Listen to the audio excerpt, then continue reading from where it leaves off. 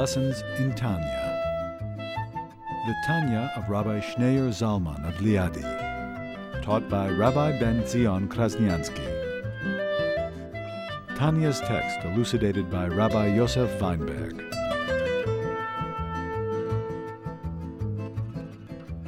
Every Jew inherits from their parents, all the way back to Abraham, Isaac, and Jacob, Sarah, Rebecca, Rachel, and Leah. We inherit a Jewish soul. We inherit a Jewish faith. What is the Jewish faith? Jewish faith is the realization that from God's point of view, there is no other reality other than God. Not only there's no other God, but there's no other power or force, and that God not only creates the world, but He constantly sustains the world, and He constantly conducts the world, but that there's no other existence other than God. From God's point of view, all there is God. And He used the analogy. It's like letters and words. Letters and words have a meaning to us. We communicate with letters and words. But to the source of letters and words, which is ourselves, when the letters and words were in a state of non-being, where do the letters and words that we use to communicate, where do they come from? They come from within us. They don't come out of thin air. You have to think of words to communicate whatever's going on inside of you, emotions or a concept. Where do those words come from? They come from within you. But when they're within you, they're in a state of non-being and non-existence. You can't even find it. It means nothing because it has no value. It adds no value. Words and letters only mean something when you need to communicate something outside of yourself. But for yourself, they mean absolutely nothing.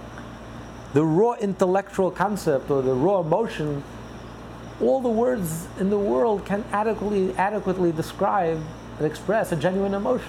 You don't love in French or in Russian or in English. It's beyond words. It transcends words. So the words are there. They're the source of the words. But within the source, they don't exist. It doesn't mean anything. It has no value.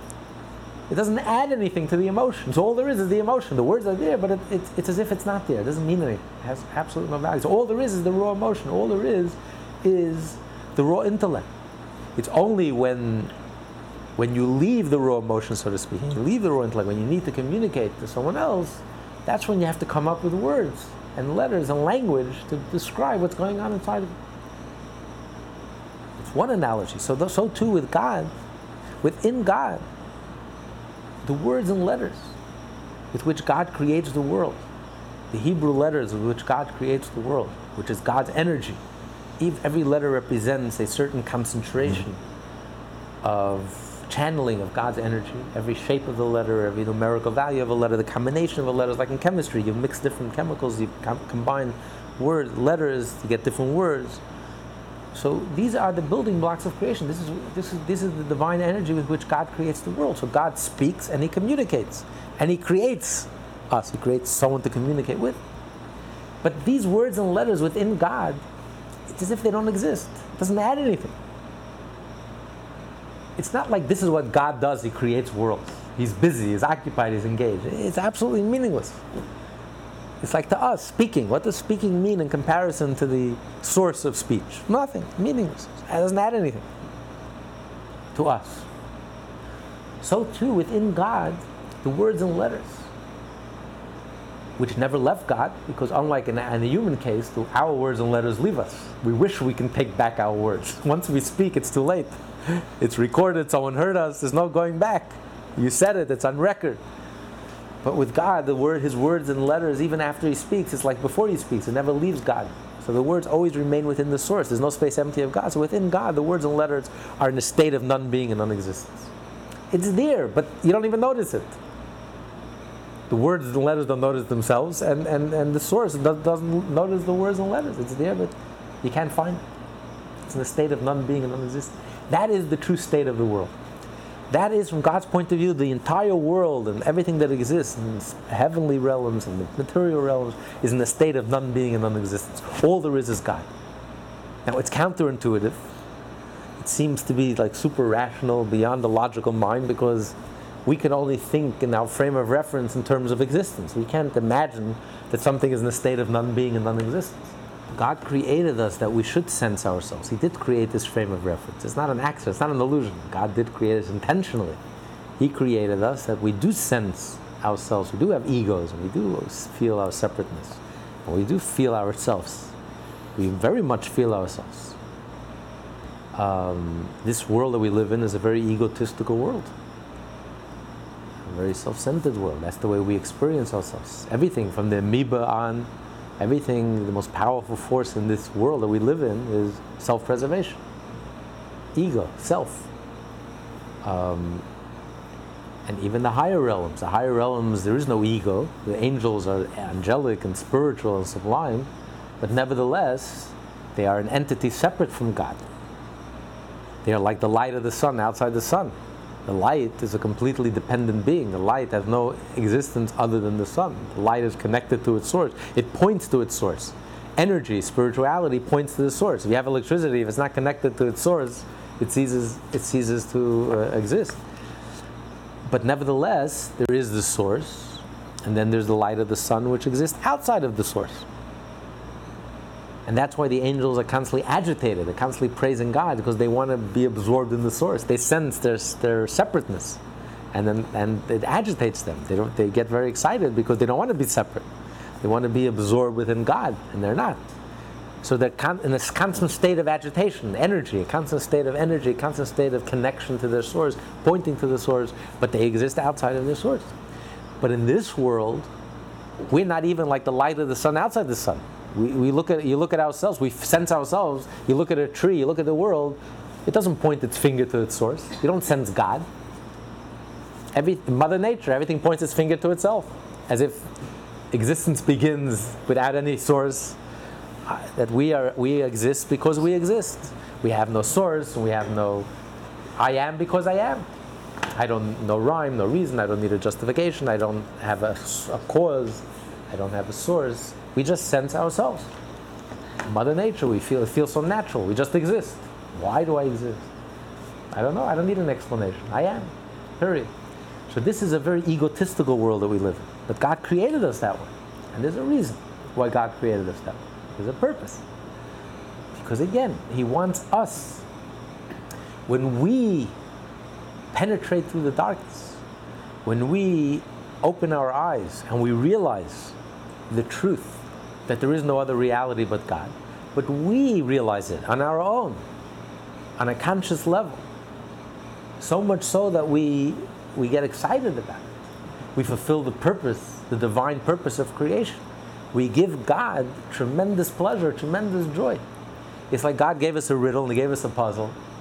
And when we figure it out, He gets very excited because we figured it out. Look at our wisdom. And that's the whole purpose. That's what He wanted. He gave us clues, and this is especially the Jewish mission. We are the investigative reporters. We have to get to the bottom of the story. He gave us enough clues. And we have to penetrate through, get beyond the surface, and realize the truth that there's no other reality but God. But once it hits home, once you make that shift in your consciousness and your awareness, and you begin to realize and you begin to look at yourself and the world around you from different eyes, from a different perspective, you're able to see the world from God's point of view, that there's no other reality but God, and you're able to realize that God is woven into the very fabric of our being. God is within us, all around us. There's no other reality but God. And we're just part of God's reality. We're absolutely unified within the absolute unity of God. Once you realize it and it hits home, it's like it totally transforms you, totally inspires you. It's almost like resurrection. It's compared to resurrection. You come alive. The world suddenly becomes a beautiful place. The world becomes an illuminated place. You see the divine potential in everything. You see a beautiful world. You see a divine world. Versus people can go through their entire lives and all you see is a very brutish, nasty, egotistical, selfish, self-centered, self-absorbed type of existence. And the world is a very harsh world. It's a different world. So when we make that breakthrough and we're able to penetrate through the darkness, that's the whole purpose. That's what God wants.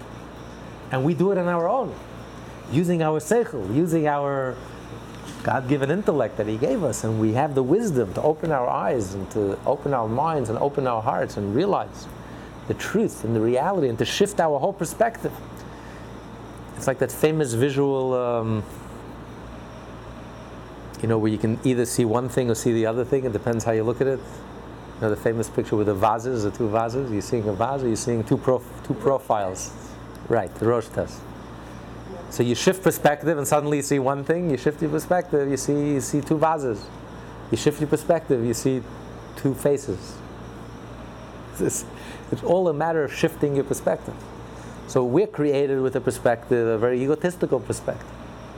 But when you're suddenly able to shift that perspective, and suddenly you're able to see godliness, you're able to see that we're just unified within the absolute unity of God, and you really understand it in a very real way, in a very genuine, you internalize that, and you integrate that concept, and it becomes part of you, then that gives you tremendous joy, that we have this wealth that we inherited, this Jewish faith, this Jewish soul that we inherited from our parents, that we have this instinct, this almost sixth sense. And when we're able to internalize and integrate this faith and absorb it now on a conscious level, we come alive. And knowing how much joy and pleasure this gives Hashem, that alone gives us tremendous joy. And this enables us to go and fulfill the Torah and the mitzvot. That's what we discussed the other time, last class, in chapter 33.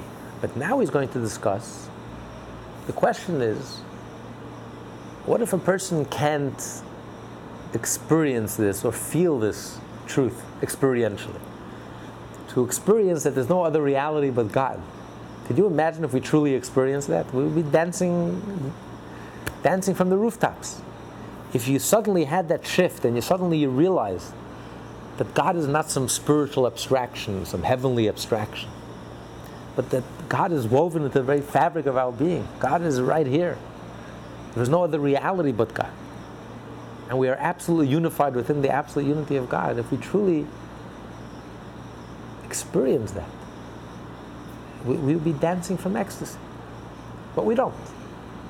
We may know it intellectually, we may know it conceptually, but we're not dancing from joy. It doesn't excite us because it's abstract to us. It's very difficult for us to truly experience it, to truly feel it, with every fiber of our being and every bone in our body.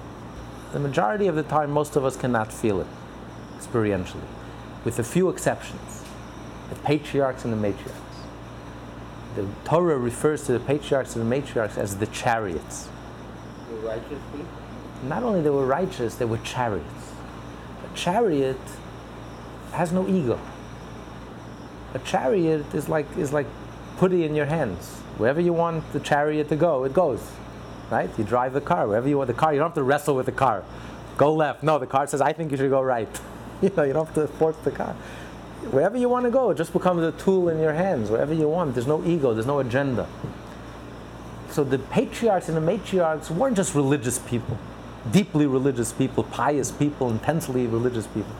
A religious person is someone who has an ego, who has an agenda, but he nullifies his ego before God's ego, before the big God, the supreme being.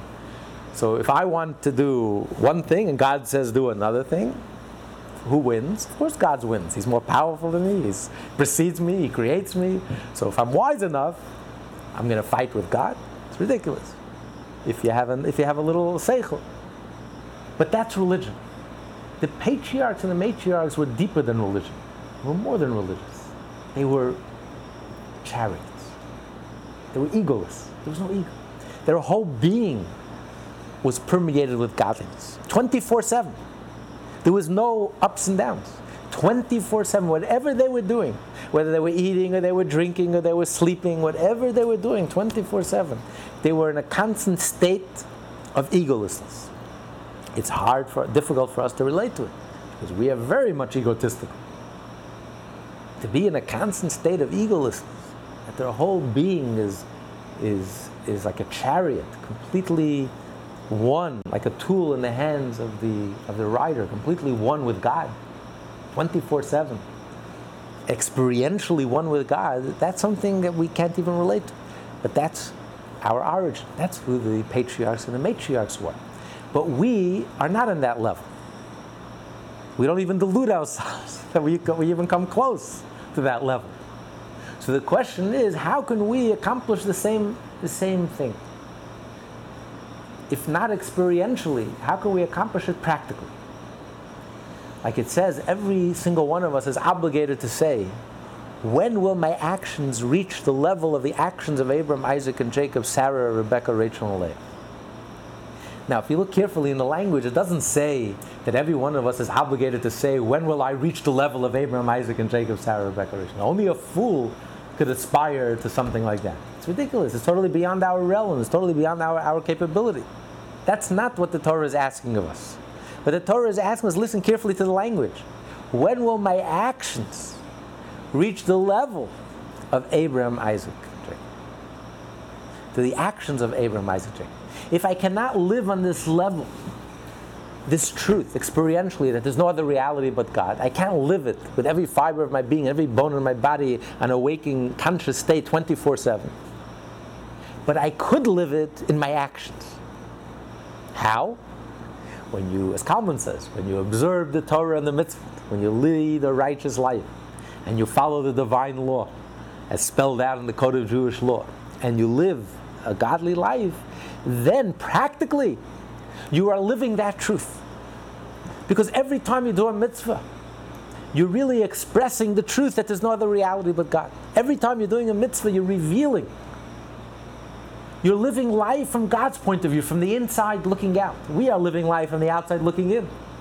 But from God's point of view, God's perspective, from the inside looking out, God gave us His gift. He gave us His Torah, which is His vision of reality. God's perspective, the divine perspective.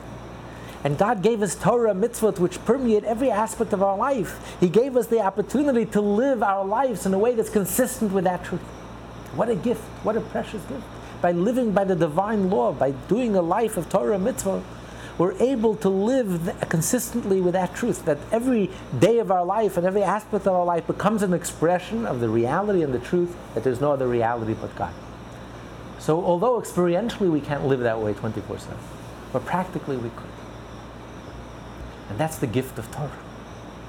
And it's even greater than the matriarchs and patriarchs because they were created differently. We have so many more, trying to think of distractions. We who are in a dark place, in a dark setting, and yet when the light is able to penetrate that darkness, and is able to overcome that darkness, there's a depth to that light and a meaningfulness to that light that you can't have otherwise. It's like the story of Chelm, the famous story. They asked, the wise men of Chelm were having this great debate. Which is superior, the sun or the moon? And they concluded, of course, the moon. Why? Because the sun shines during the day when it's light anyway. The moon lights at night. Right, at night when it's dark, when you need it. So of course we would all rather be the sun. But the truth is, yes, this is the whole purpose of creation. The patriarchs and the matriarchs paved the way for us. They were the forerunners, they paved the way, but the purpose is the Torah and the mitzvah. The purpose is the Torah and mitzvah, and especially the Torah and the mitzvah that we do, as we're going to learn later on in our generation, the times of exile. There's nothing as precious as the Torah and mitzvah that we do in the year 2008. Because the darker the exile, the more spiritually oppressive the environment. And yet, even in this environment, you're able to lift up your head and do a righteous deed, a good deed, and act selflessly and do the right thing and live by the divine law and the divine Torah.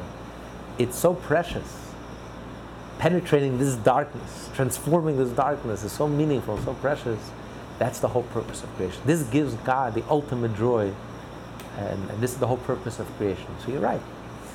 But, it reminds me of the story. We know in the Kabbalah there's the 10 Sfirot, the 10 divine emanations. The highest one being Chachma, wisdom, the creative ability. And the lowest one being Malchus, royalty, communication, expression. That's the lowest? Speech, yeah. Speech and communication is the lowest? Yeah, it comes at the end. You start with the creative spark, and then comes the analytical mind, and then comes the conviction, and then comes the emotion, and then you have to process it. Speech comes all the way at the end. You have to have what to communicate. First comes the intellect, and then comes the emotion, and then communication alone is nothing. That's what we have today. We have a lot of communication without any content. Communication without content is meaningless. It's absolutely nothing. We're talking about when communication comes, when you're communicating something of content, you're communicating an intellectual concept, a depth, you're communicating a genuine emotion. That's the problem in our day and age. People forgot, our politicians especially, that communication is not an end in itself. You have to have what to communicate also. It's the substance that matters. But you have to communicate it in a way that people couldn't hear it. But the ideal is the combination of the substance and the communication. So communication is the end of the process, not the beginning. So the big process begins with creativity, the creative flash, the spark, the window to the soul, the window to the subconscious. And that starts the whole conscious evolution. Then you analyze it, and you break it apart, and then it turns into conviction, and then it turns to a full-fledged emotion, which leads to motivation, ambition, and then you actually communicate it. That's the end result. So that's the process. We're not going to go into that right now. We discussed it many times, but this is the process, the 10 Sfirot. So they tell this anecdote that this Chachma, wisdom of the divine world of emanation, came to Malchus, which is the divine attribute of royalty of communication, and says, I want to do a shidduch with you. I want to marry you. Malchus is very humble. It's all the way at the end. He says, you want to marry me? You're Chachma, you're the king, you're the beginning, you're the spark, you're the closest to the divine. I'm just communication. I'm nothing. So Chachma, as only wisdom is capable, Chachma opens the mind of a royalty and says, you don't understand that at the source you're much deeper than I am. Communication is rooted in a much deeper place than wisdom. The need to communicate, the need to have a relationship outside of yourself, comes from the deepest place within a person. And that's why when you do communicate, we find that it amplifies whatever is going on inside of us, it amplifies it 1,000-fold. What happened in the 1950s when we entered into the era of communication? Businesses exploded because when you communicate, whatever is going on before is amplified 1,000-fold. That's the power of communication. It's so powerful. When you speak, whatever concept you had before, when you communicate it and you articulate it, it's like fountains of well springs of wisdom open up in your mind. Insights you had no clue of before. As brilliant as you are on your own, and as much as you comprehend the concept, it's only when you communicate that it amplifies whatever's going on inside of you. It amplifies it 1,000-fold. That's the power of communication. So wisdom is explaining all of this to Malchus, that you're superior than I am. That's why I want to marry you. After hearing his whole speech, and after understanding this concept, Malchus says, I don't want to do a shidduch with you. I don't want to marry you. He says, why? Wisdom asks, why don't you want to marry me? He says, are you kidding? You just explained to me that I'm much deeper than you. I should marry you. You're not good enough for me. So wisdom says, nah, I don't want to marry you anymore. He says, the whole advantage is when you're humble. When you're not conscious of your greatness. The moment you're conscious of your greatness, then you're really nothing. Then you're really a nobody. Then who needs you? Who wants you? So, yes, it's true that we, in a certain way, we fulfill the whole purpose of creation in comparison to the patriarchs and the matriarchs. But our whole advantage is when we're unself-conscious of our quality. If we have to know our place. The patriarchs and the matriarchs are the holiest because they were holy people.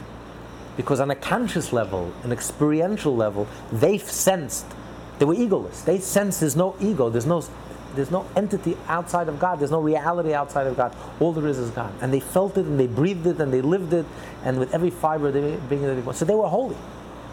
They are the patriarchs, they are the matriarchs, they are the foundation of the Jewish people.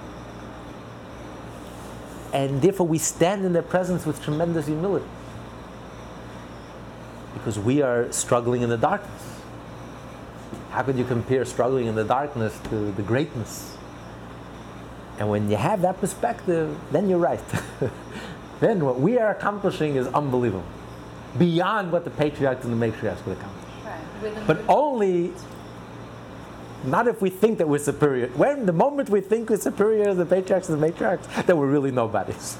then we accomplish nothing and achieve nothing.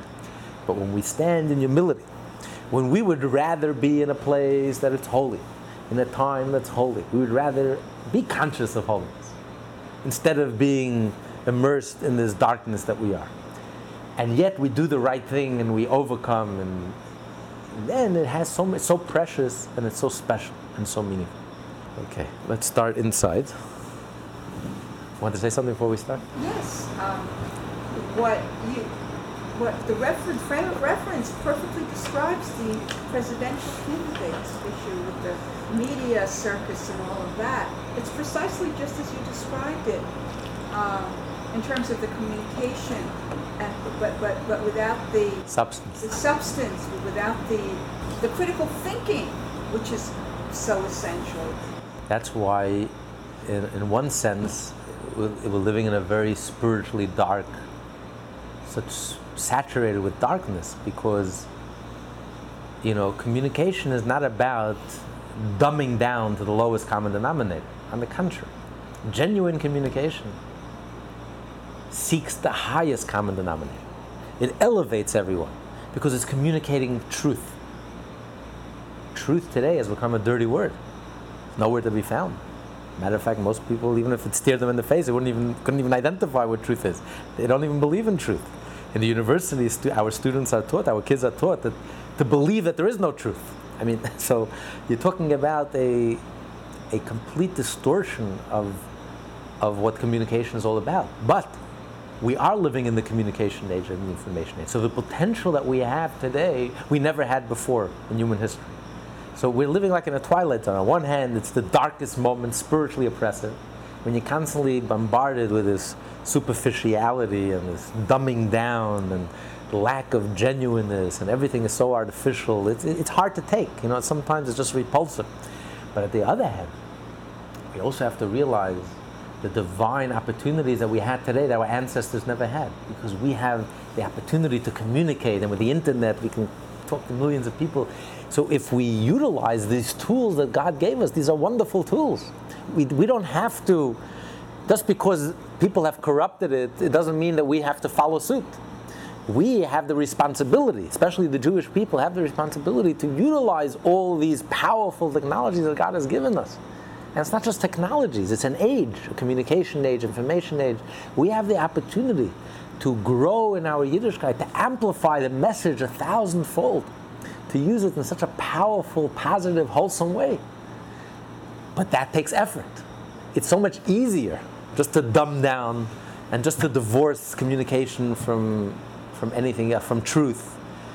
It's much more difficult to be able to communicate the highest common denominator, truth.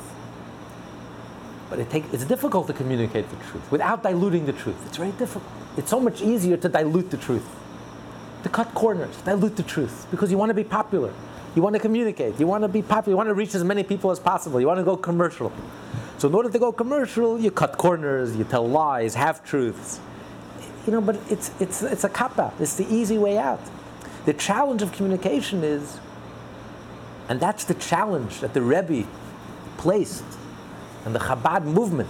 The challenge that the Rebbe placed, and the Rebbe uses movement, the Chabad Lubavitch movement, and that's the appeal of the Chabad Lubavitch movement to the 4,000 Chabad houses like the present one we're sitting in all over the world. The appeal of the Chabad movement, the hundreds of thousands of Jews literally in every corner of the world, is that Chabad communicates, but it doesn't compromise one iota of the truth. You're getting it genuine, like mother's milk. There's no artificial ingredients, there's nothing synthetic. It's genuine, it's authentic, but it's communicated in a way it's easy to digest. It's friendly, it's welcoming, it's not harsh, but you're getting the truth. You're not getting a watered down version because someone thinks, I better dumb it down because people can't handle the truth. You're getting the respect. Communication has to be based on respect. I respect you and I respect the truth. I don't have to water down the truth. I don't have to compromise. There's not even one letter of the truth. I can be just as Jewish today as my parents were, as my grandparents 1,000 years ago, 3,000 years ago. I don't have to compromise one iota of the truth, just in order to make it popular. That's a distortion. That's a cop-out. And people see through it. If not today, they see through it tomorrow. The challenge of our age is to utilize communication. And that's what the Rebbe channeled his organization, the Chabad Lubavitch movement, to communicate the truth, but to communicate in a friendly way. When you communicate, you have to get into the mind of your audience. You have to speak their language, but speak the truth. Give them the whole truth and nothing but the truth, but in a way that's easily digestible, in a way that's friendly and warm and welcome. That's challenging. That takes tremendous effort. It's so much easier either not to communicate, as many religious groups do. They just isolate themselves and stick to themselves. I don't want to communicate. Why should I communicate?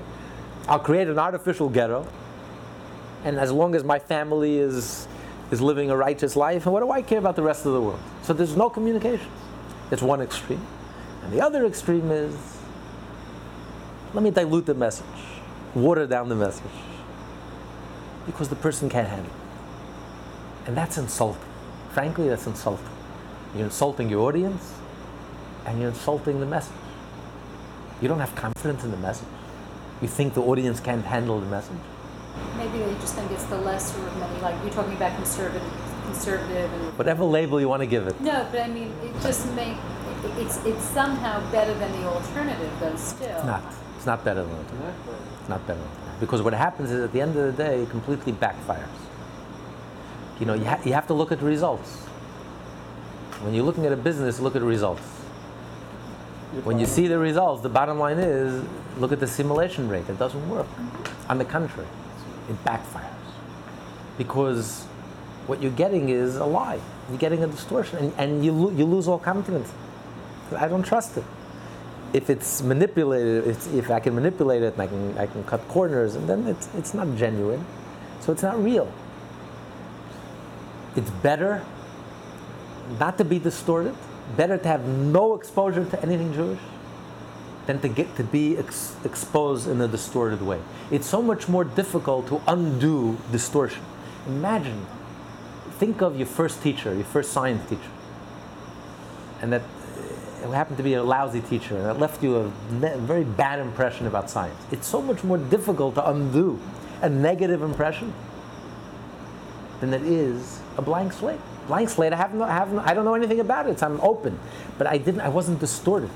But when you're exposed to something that's meaninglessness, I know, you ask most Jews, it's meaningless. What was I mean, I have very strong Zionistic feelings. I mean, so, there's definitely a conflict. I mean, So what do you say about Zionism? Unfortunately, we're living, I think you're the last Zionist in the world alive, because we're living in a post-Zionist age. But according to whom? Who's defining the term? I know. Listen. I'm half joking, but in Israel, they're very proud of the fact. All the intellectual elite in Israel are proud of the fact that they're post-Zionist, and they basically don't believe in it anymore, and they want to give up half of the country. They want to give up Jerusalem, they want to give up the West Bank, and they want to give up everything. So they don't believe in it. They just want Israel to become a universal country and loving and accepted. They want to take out any Jewish reference of the country. So it doesn't work. Artificial substitutes don't work. Something that's genuine doesn't need any embellishment. We have been around. Jews have been around for 3,800 years. Our ancestors, for 3,800 years without any interruption, faithfully, consistently lived a Jewish life. Kept the Torah, lived by the Torah, believed in the mission of the Jew, believed in our destiny, believed in our history, without any interruption. Through thick and thin, fire and water, pogroms, Holocaust, destructions, Cossacks, Ordo de Fez, Inquisitions, Stalinism, communism, anything. Nothing could deter us. Every Jew that's alive today, our ancestors, going back 2-3 generations, 3,800 years, consistently, without any interruption, Because you know what happened to those Jews who stopped following the Torah and the mitzvah? Historically? They disappeared. There's not a trace left of them. Every Jew that's alive today, it's very hard to find a fifth generation reform. By that time, that most of them are assimilated. It's hard to find. It doesn't work. So when truth doesn't need embellishment, there's the divine Torah. And we are people of the book. And when we cling and we're connected to the Torah, we become the eternal people. It sustains us, it gives us life, and it carries us. And it despite all odds, miraculously, it sustains us. Miracle after miracle after miracle. I just heard today, someone sent me today an interview by John Voight, the actor. He's very supportive of Very supportive of Jews and Israel and Chabad and the 7 Noahide laws. And he was interviewed in Israel. He came to visit Sderot. And they asked him, why are you so passionate about Jews? He says, I think everyone should be passionate about Jews. He says, look at their history. He says, their history, miracle after miracle after miracle. Any of those incidences alone was enough to wipe them out and cause them to disappear. Is he religious? No, but he's a Noahide. He's a righteous Gentile. The thing is, he considers himself a righteous Gentile, and he says, if you look at their history, look at their story, how could you not see the hand of God? With the mighty Romans, the mighty Greeks are long gone and disappeared. And the little tiny Jew who stood up single-handedly against the entire world, the most ancient religion in the world. The most ancient religion in the world after Judaism is Hinduism. It's only 3,200 years old. Judaism is 3,800 years old. And look, it's been crushed, oppressed, persecuted, exiled. And look, that never left the front pages of history. He says, how can I not be passionate about the Jews? I think every human being alive should be passionate about the Jews, because the Jew is the conduit to divine. You see the divine hand in Jewish history. You see clearly the divine hand in Jewish history. So we are the eternal people, and we have a divine program. It's called the Torah and the Mitzvot. And it has never failed us, because we are still here. Only because we kept to the Torah and Mitzvot. There is no other explanation. There's no rational explanation. You can't explain 1948, and you can't explain 1967, and you can't explain the Tevdi in 1981. There's no rational explanation. There were 6 million Jews. Yes. One-third of the Yes. And that's what makes it even more astonishing, that despite all of that, we've never left the front pages of history. It's like like we regenerated ourselves. The survivors miraculously rebuilt their lives, created a whole revival of Jewish life. It's astonishing. After being crushed like that, you would think they would hide in the hole for the next 100 years. Where did they get the energy and the strength to rejuvenate, pun intended, to recreate a vibrant Jewish life in every corner of the world? This is the biggest testimony. I once heard Menachem Begin speak live. Me too. I was studying in Israel in 1981. Beit Shemesh. The best speaker I heard in my life. He was speaking in English. This was right after Israel attacked the Iraqi reactor in 1981. And I was studying in Israel then. And in the summer, they had the survivors with their children. And this was like the generation of the survivors were handing over the legacy to their children, and that they should carry on the mission of keeping the Holocaust and keeping the memory, because they were starting to die out, that generation. So, first thing he says, many people ask, where was God during the Holocaust? He himself, he was arrested in Stalinist Russia. I think his family was affected by the Holocaust. He says, I'm not a rabbi, but let me give you a few answers. He said, we all know one of the points he made, and that was the key point. He says during the war, all the Allies met in Bermuda, I believe, and there were 500,000, talk about 500,000 shoes, babies, 500,000 Jewish babies that were exterminated in the Holocaust, little tiny shoes. So the great United States and all the other countries got together about opening their countries for immigration, allowing the Jews to come in, saving Jewish life.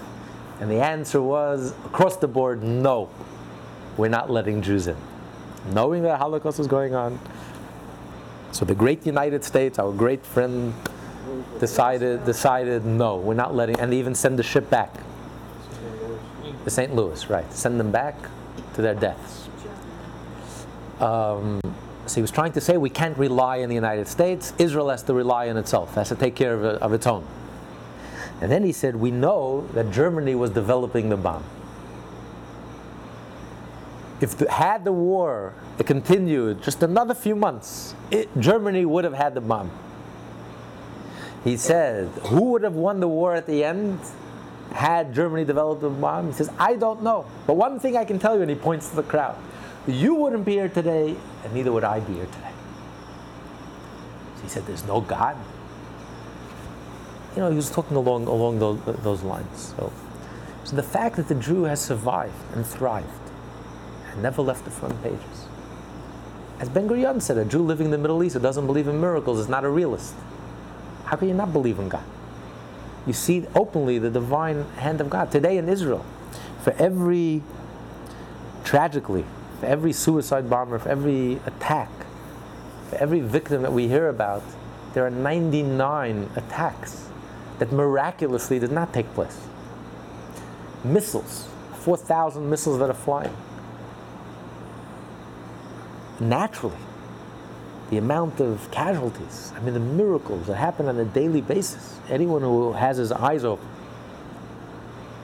If you remember Saddam Hussein's 39 accurate misses, 39 scuds. One scud hit Saudi Arabia, 29 American soldiers unfortunately, tragically died. 39 scuds hit, most of them Tel Aviv, the most populated, densely populated place in Israel. And not a single person died from the scuds. There was one person that died from the gas mask, caught a heart attack. It was because of the gas mask. Not a single person. May I ask you, but most of Israel, the largest percentage are secular, a larger percentage. So, firstly, may I correct that? That's another media myth. They did a survey in Israel. Over 90% of Israelis go to Shul on Yom Kippur. Close to 80% have kosher homes. Right. 80% have kosher yes, homes? They may eat outside of the house, but in their home they have a kosher home. More than 50% consider themselves traditional. They're not. Right. So there's a balance between. So this picture that Israel is this radical, secular, anti-religious. Yes, there are a minority. Yes, there are a handful. We shouldn't label ourselves. Labels are not helpful, including Orthodox. Labels were invented 200 years ago. Judaism did not begin in the shtetl. Judaism was 3,800 years. At Mount Sinai, there were no Orthodox. There were no Reform, there were no Conservative. If Moses were here today, which congregation would he join? You wouldn't know what you're talking about. I've never seen a Reformed Torah or a Conservative Torah. There's one Torah, there's one Jew, there's one God. It's not where you are in the ladder, it's which direction you're going. As long as we're growing in our Jewishness. It's like organic, it's alive, you're growing. Don't limit yourself. If someone limits himself, he calls himself Orthodox, you're limiting yourself. It means I'm complacent, I'm satisfied, I'm content. Then you're spiritually dead. Judaism is alive. As long as we're growing, as long as we're moving forward, and our appetite, it only whets our appetite. You do one mitzvah, your appetite grows, and then you want to do 2 mitzvot, and then you want to do 4 mitzvot. And mitzvot are very addictive, and there's no cure for this addiction. There's no mitzvah anonymous. The more mitzvot you do, the more you want to do, and the more you grow, and that's Judaism. All these labels, the Sephardic Jews don't have that confusion. It's interesting. Among the Sephardic Jews, there's no Orthodox, there's no Reform, there's no Conservative. They don't have any of that nonsense. That's why they hardly have any assimilation. They know there's one Torah. Either I live up to it, or I don't live up to it. But I'm not going to dumb down the standards to appease my consciousness because I can't live up to the rules, so I can't live up to the divine law. It's not rules, it's divine law. If I can't live up to it, to appease my consciousness, I lost the game, I'm going to change the rules of the game, now I won. Patrilineal descent. My children are Jewish. Oh, suddenly you change the rules, and suddenly the father is Jewish, the children are Jewish. We just doubled the Jewish population. If you did that in business, you would be arrested. Have $100,000 in the bank, overnight, 100,000 turns into 200,000. Based on patrilineal descent, we can resolve the Arab-Israeli conflict. Because we can just call them Jewish. Because they come from Yishmael, his father was Jewish. So they're all Jewish and we're all set, and there's no problem. I mean, this is nonsense. This is not honest. This is totally dishonest. If you don't live up to it, don't change just to appease your conscience. This is the reality. Either I live up to it, I don't live up to it. I aspire to live up to it. I'm going to try to grow as much as I can. But don't lower the standard. Don't dumb down the standards. That's a distortion. And distortions are lies, and nothing good comes from it. This is something that began 200 years ago with the Enlightenment. You're talking about an actual movement. Yeah, movement. But so there's just like one shul and one way, but people within Atu. No, there's one exactly. There's one Torah. There's one God. There's one Jew. A Jew is a Jew is a Jew. And as long as we're trying to grow, everyone on their own level, don't judge a book by its cover. You can have a Jew in Iowa who's doing one mitzvah. She's lighting a candle for the first time in his life, a Shabbat candle, or he's putting on tefillin the first time in his life. You can have a Jew in Jerusalem who's doing 612 mitzvot. The difference is that yesterday that Jew in Jerusalem did 613 mitzvot, or let's say 612, while the Jew in Iowa yesterday did 0 mitzvot. So who's more connected? Who's more in touch? Who's touching the divine? The Jew in Iowa is growing. He's climbing the ladder. The Jew in Jerusalem is either going down the ladder or he's stagnating. So never judge a book by its cover. It's not how many mitzvot you're doing, it's which direction you're going. As long as you're growing, as long as you're connecting, as long as it's alive and it's genuine and it's real, and you have a relationship and you feel it's something that's real in your life. So all these labels are very distorting. As a matter of fact, the Reform and Conservative label is just a response to the Orthodox label, which is also a distortion. We're not Orthodox. We're not Reform and Conservative. We're Jewish. 100% Jewish. What is Orthodox? Orthodox is someone who's 80% religious. Ultra-Orthodox, someone who's 90% religious. Ultra-Orthodox, 95% religious. Conservadox, 70%. Conservative, 60%. Reform, 30%. It's all percentages. Judaism is not religion. Judaism is not percentages. Every Jew is 100% Jewish. That's what it's about. It's about a neshama, it's about a soul. And the simplest Jew is just as connected as the greatest rabbi, mystic, and scholar with a beard to the floor. Every Jew is connected. That's what it's about. That's the foundation, and we lost it. We forgot it. In all these labels and distortions, it became so distorted and confused that we lost sight of what makes us Jewish. We have a Jewish soul, and it's 100%. It's about right. It's about connection. It's a relationship. It's a reality. We all have it. 100%. We're born with it. It's innate. It's inherent. You're born. You're as Jewish as you will ever be the moment you're born. You'll never become one iota more Jewish. You can't get rid of it either. Right? A Jew is a Jew is a Jew. It's there forever, and we all have it in common. So how could one Jew look down at another Jew, label each other and look down, and you're this type of Jew and you're that type of Jew? And these labels create artificial barriers where none exist. We're all connected, we're all one. Every Jew is 100% connected with Hashem. And that's the foundation, that's what we have to go back to. So that's where the communication, when communication became divorced of the truth, and it just became a dumbing down, out of a disrespect for the audience. Because people thought, in America people can't handle it. In the modern world, they can't handle it. They can't be 100% a genuine Jew. No, everything has to be an organic Jew. No, everything has to be synthetic, artificial, dumbed down. It's like you have no confidence. You have no confidence in the message. You have no confidence in the truth of your own Torah, in your own God. You have no confidence in God. Don't you think God created the modern world? Why do you have to compromise one iota? Truth is truth. Truth never changes. If it's true in Mesopotamia 3,800 years ago, it's true today. You light the same Shabbat candles that Sarah lit, and Rebecca lit, and Rachel. We're eating the same matzah that our ancestors ate 3,320 years ago. We're putting on the same tefillin that Moses ate. But the ideal is to realize that to reconcile the linear with that eternity. In other words, to internalize the Torah into our linear existence, into our daily consciousness, into our daily lives, into our modern lives. You can be firmly planted in this world, totally successful, whatever you're doing, in your career, whatever you're doing, and be 100% Jewish. And not only isn't it a contradiction, on the contrary, the more in touch you are with your soul, the more in touch we are with your core and the essence and your being, it will amplify, enhance whatever is going on in your life, your art, your music, your creativity, whatever is going on in your life. You'll be a much more secure person, you'll be a much more centered person, you'll be a much more focused person, you'll be a much more relaxed person, and you will be much more successful. So not only is there no contradiction between your spirituality, the divine part of your life, and your mundane, ordinary life, for a Jew there's no compartmentalization. That's the ultimate meaning of what we discussed, the unity of God. What do you mean the unity of God, the absolute unity of God, that there's no other existence but God? What it means ultimately is that there's no compartmentalization.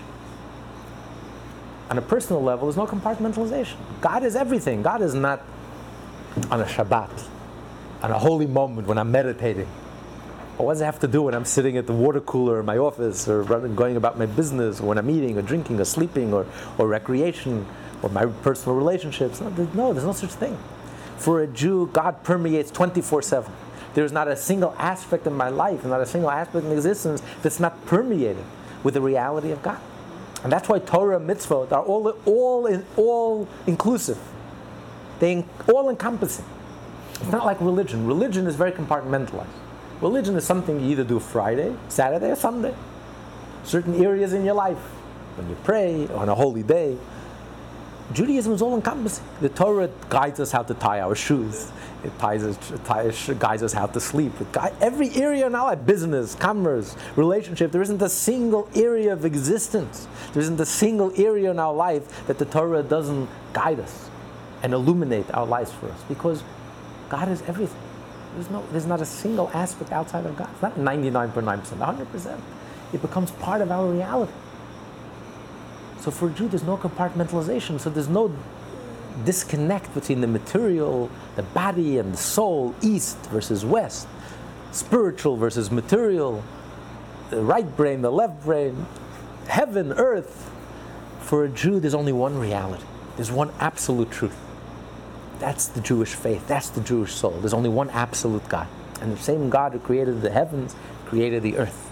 The same God that created higher levels of consciousness created the material, the physical. The same God that created the soul created the body. The same God that created the divine and the mystical created math and science and physics and beauty and art, music. There's one reality. So for a Jew, there's no compartmentalization. Our Judaism permeates every aspect of our being. And where do we get this from? The patriarchs and the matriarchs. They were chariots. They were egoless. They lived it experientially, 24/7. They experienced God 24/7. There was almost unself-conscious. The whole being was godly conscious. That's all they were conscious of, 24/7. Every aspect of their life was godly conscious, was a reflection of something divine and godly. They felt it, they experienced it, they breathed it, with every fiber of their being, every bone in their body. We don't have the capacity. God did not create us for that capacity. Like you said earlier, we don't have the capacity.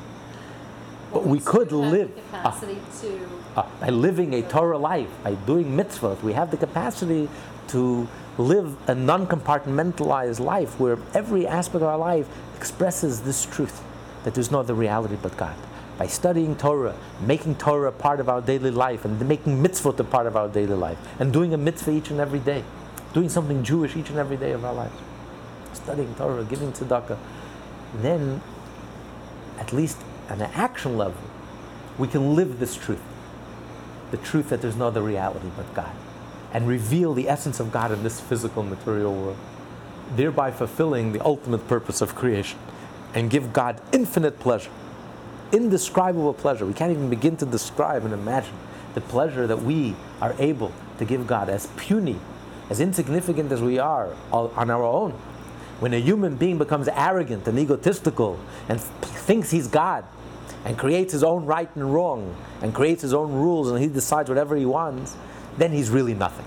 Then he's truly a nothing and a nobody. Not only from God's perspective, but even from a human perspective.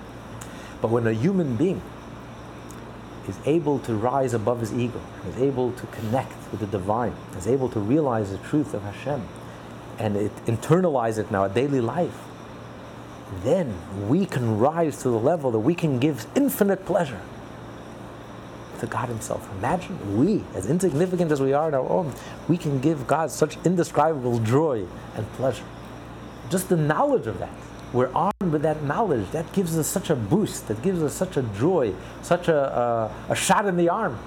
It gives us the energy that we need to propel us forward, to continue to grow and to live life. And joie de vivre, enjoy life. Life is beautiful. It's a beautiful world. Life is beautiful. God gave us so many opportunities. And especially in today's challenging times, because yes, while communication has become completely corrupted and distorted, but the potential is still there. We have opportunities today that our ancestors could only dream of. In the olden days, when you never left the shtetl you were born in, what was the impact that you had in this world? Understand. Yeah, your neighbor and the neighbor next door. That's about it. Unless you're a genius, you're one in a million, you are Maimonides, you are a great rabbi, great personality, then your name spread far and wide and you had an impact on a larger amount of people. Today, a simple child sitting on a computer is able to reach and communicate millions of people. Why? Because today we have such raw power. It's available to us because of all the breakthroughs of Newton and all the Einsteins and all the geniuses in the past. We've arrived at the computer age where the simplest child has more power, more raw power at his fingertips than Einstein himself had. And you're able to communicate and to reach and to have an impact far beyond what was possible 100 years ago. So God gave us such opportunities. You know, the Rebbe would always comment about our generation. He says, there's never been a generation that had so many opportunities like our generation. He said, and there's never been a generation that has wasted so many opportunities.